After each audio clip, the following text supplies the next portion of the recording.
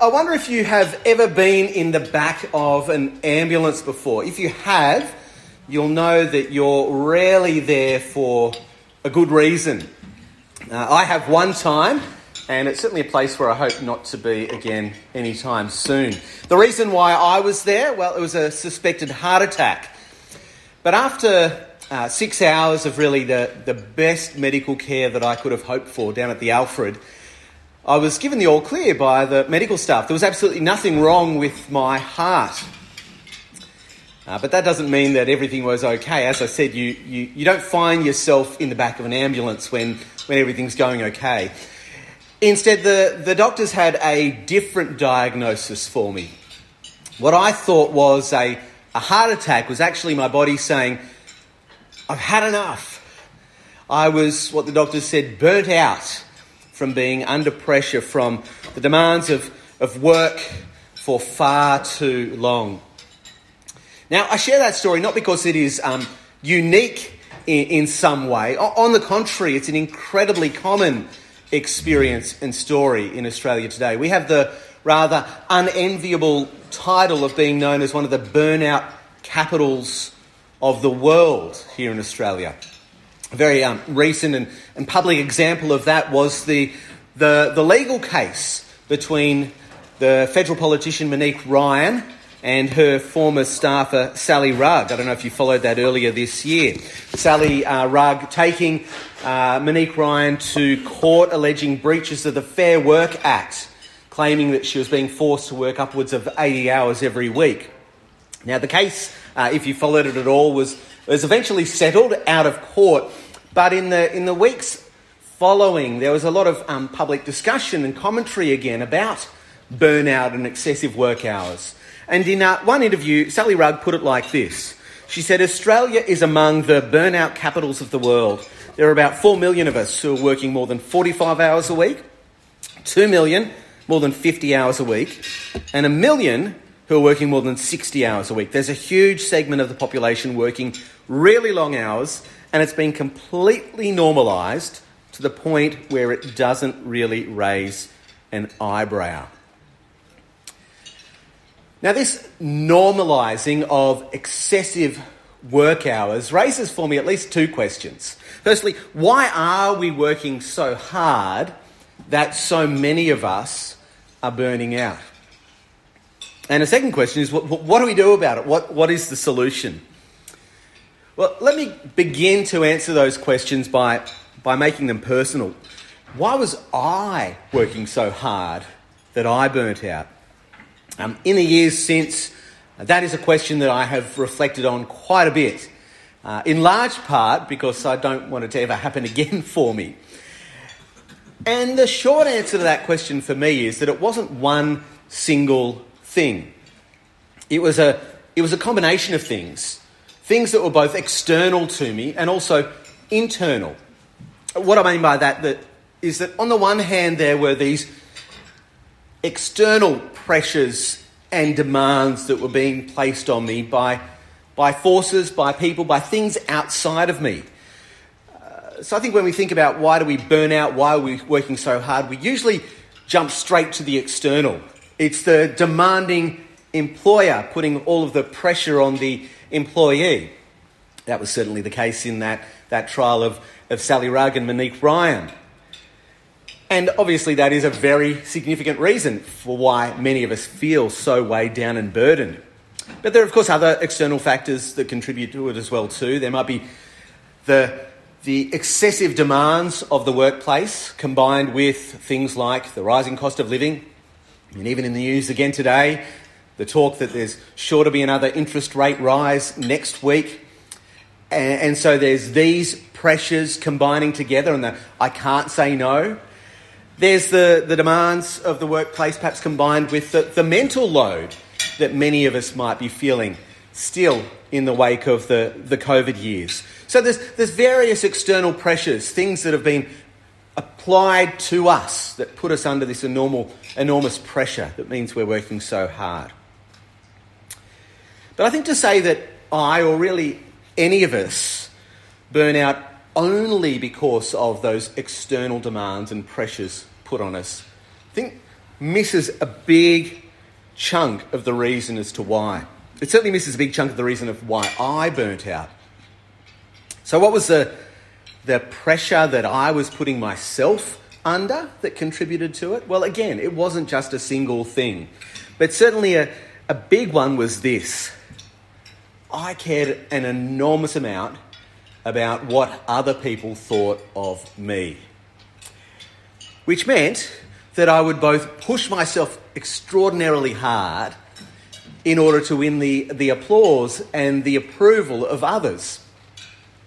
And when the overwhelm was becoming too much for me, well, I wouldn't be able to admit that to anyone, because that also would contribute to the impression that other people had of me. You see, I'd look around and see all these other incredibly successful people around me, people that, I aspired to be like and have the same reputation and acclaim and applause that they would have. And these people would be taking on more and more and more in their work life, and they coped with it, or at least they appeared to cope with it. And so I'd say to myself, well, why can't I just suck it up and power on, press on? But herein, I think, lies the great myth of the solution that's so frequently given to the overwhelm of work, the great myth of resilience. Resilience, as you know, is talk about it is everywhere these days. I was speaking to someone a week ago saying I'm giving some talks about resilience, and he audibly groaned.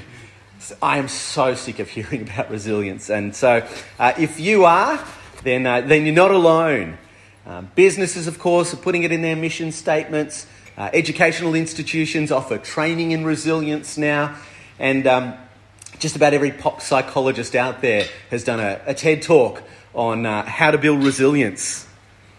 And when these corporate leaders or educators talk about resilience and being more resilient, they're usually talking about being more durable under pressure. And that when setbacks inevitably do hit you, you bounce back quickly. There was a one-hit wonder of the 90s that I think summed it up perfectly. Depending on your age here, you'll know this or not, but you remember the lyrics. I get knocked down, I get back up again, you're never going to keep me down. That is the message of resilience. Now, interestingly, resilience, or at least the form of resilience that's commonly spoken about today, it's a very modern phenomenon. The people who study the use of language in culture say that between the years of 2000 and 2020, there was a 5-fold increase in the usage of the word in cultures like ours. Which makes you ask, of course, why? Well, depending on how cynical you are, and I'm of the cynical kind, it's no accident that there's been this surge in talking about resilience over the last 20 years. Late last year, there was this fascinating book that was published by one of the UK's leading commentators on the workplace, Bruce Daisley. Fortitude, the Myth of Resilience and the Secrets of Inner Strength was the title. And in that book, he described how our culture tells stories that are redemption of resilience stories. The plot line is redemption of resilience. So our culture loves stories about the sports person who overcomes adversity, or the war victim who rises from the ashes, or the Housing Commission kid who goes on to become the Prime Minister of Australia. These stories where I get knocked down, but I get back up again. And our culture loves those stories, and we tell those stories. But in all of those stories, those plot lines, Daisy makes this point. Who in that story is the one who is responsible for the resilience? Well, it's you. And so if you don't have that kind of resilience, well, who's to blame? Well, it's you again, isn't it, of course? But here's where I think it gets quite interesting. Daisy quotes in that book research from a leading Australian psychologist, Professor Alex Haslam. He's based up in Queensland, if you want to look into him at all. And he believes that there was a particular trigger around the turn of the century which led to this surge in talking about resilience. See, in the early 2000s, there was an increasing awareness of just how damaging workplace culture could be for employees. Rising levels of stress, poor health being reported, and employers were coming under increasing pressure to fix up this mess that they were responsible for. And so what did they do about it? Well, Professor Haslam concludes that businesses did a brilliant job of shifting responsibility from the so-called manufacturer to the consumer. Shifting responsibility from the employer to the employee. He writes this. One way they did that was by saying, okay, we've had enough of talking about this bad stuff, so let's start looking on the positive side and talking about resilience. The result was really to take the spotlight off organisations and to focus on the people and effectively have a psychological analysis which said the real problem here is that people aren't resilient enough. The real problem here is not the workplace culture, it's you. And so as Daisy summarises, this individualistic concept of resilience is now big business. And don't we know that? Who hasn't been offered training, a workplace event around resilience? And that right there, I think, is the myth. It is your individual responsibility to get resilience. You don't have enough of it? Well, do stuff to build it. Do more exercise, eat healthier, get longer hours of sleep, meditate, have more social lunches with colleagues. And the list goes on and on and on and on. There's one young doctor who puts it like this. You can make worrying about your resilience a full-time job, except you already have a full-time job. And so you become enormously busy with building this resilience. It's your responsibility. The solution to your problems is it's with you. It's your responsibility. It lies within you. You get knocked down, well, it's your job to get yourself back up again. Suck it up and power on. This is the myth of resilience. That the very antidote, solution to our overwhelm and busyness only is making us feel more stressed out and burdened and busy with another thing I've got to do now. You know, I think about that and I just sort of think there's got to be a better way, doesn't there? It's clearly not working for us, is it? This enormous burden and pressure that we put on ourselves to deal with the burdens of life. And I'm actually convinced that there is a better way. There is a way that we can actually outsource this responsibility, this burden, this weight we feel under to something or someone else. But it raises a question, you know, who out there, what out there might care enough about me to take on the responsibility of my overwhelm, my burden?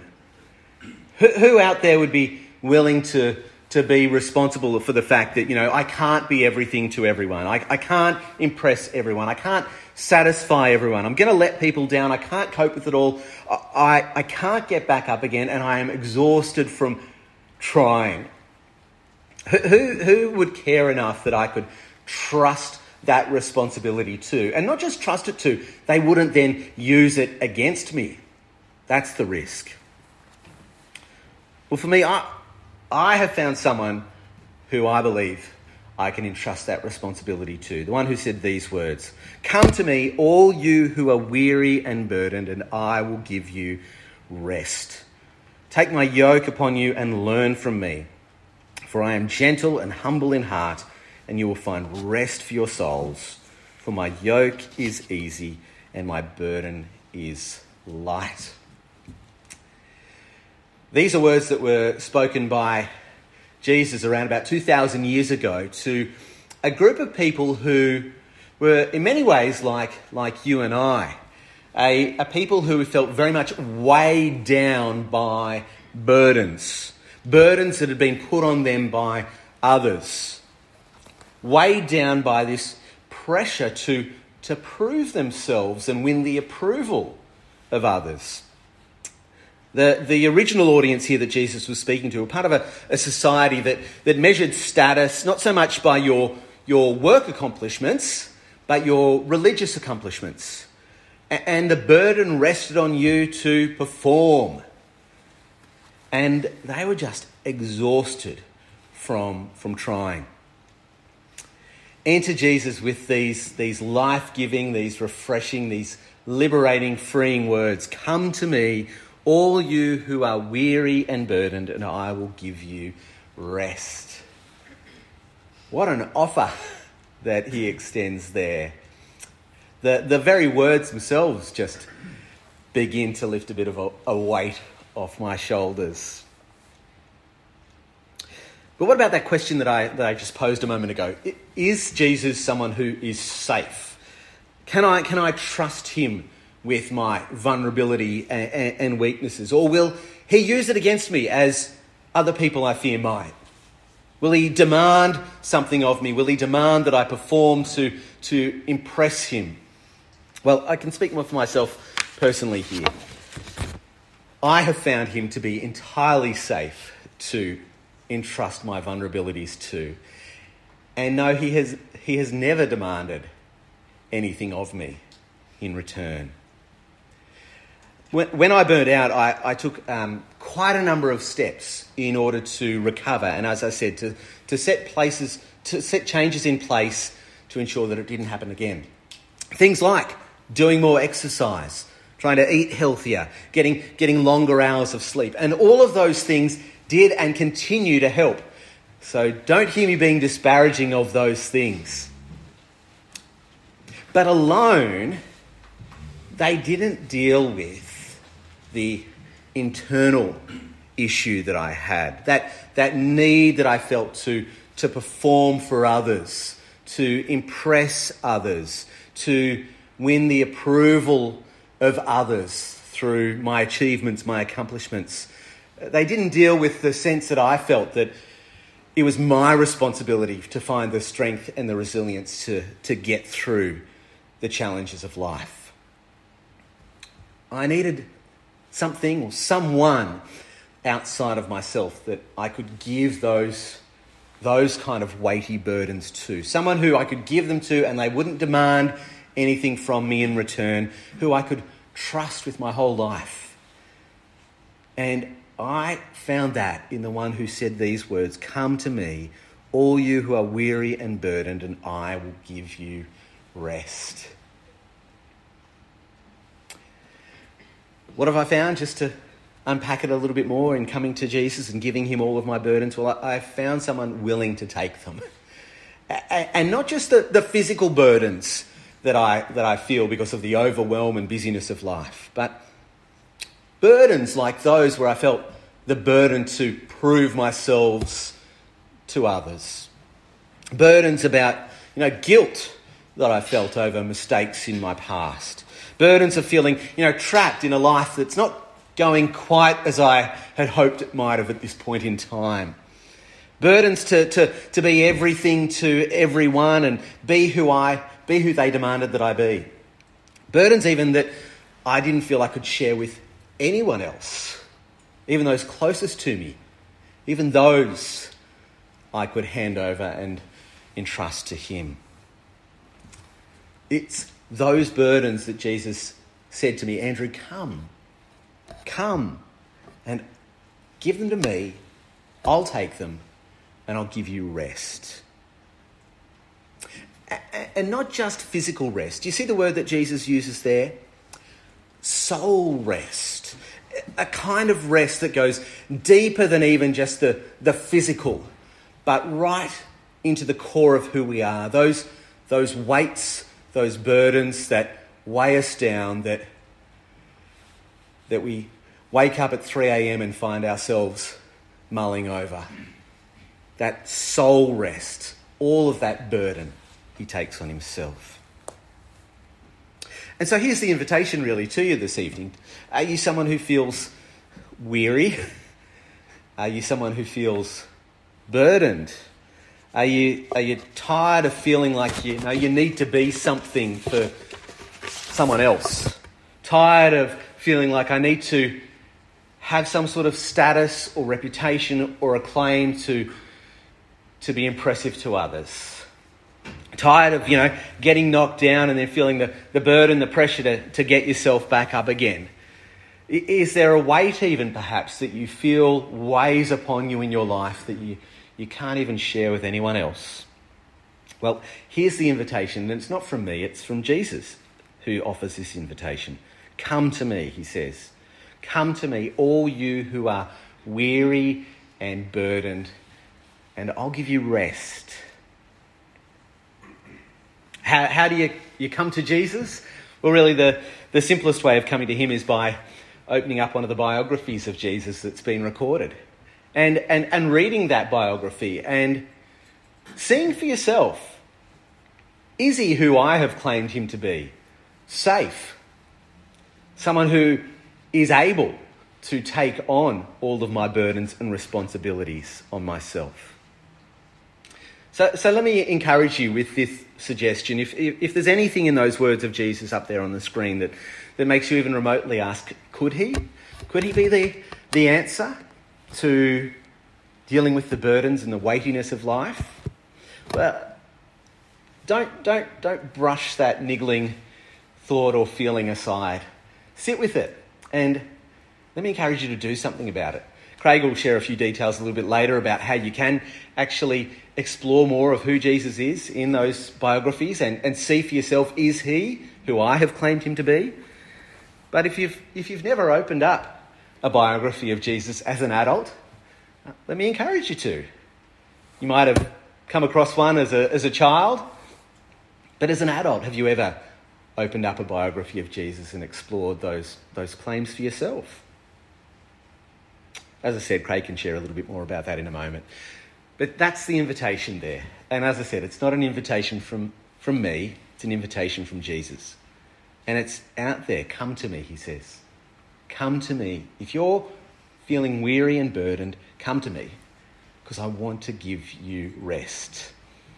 And so my hope is that you might find the kind of rest in Jesus that I and many others in this room have found as well too. Thanks.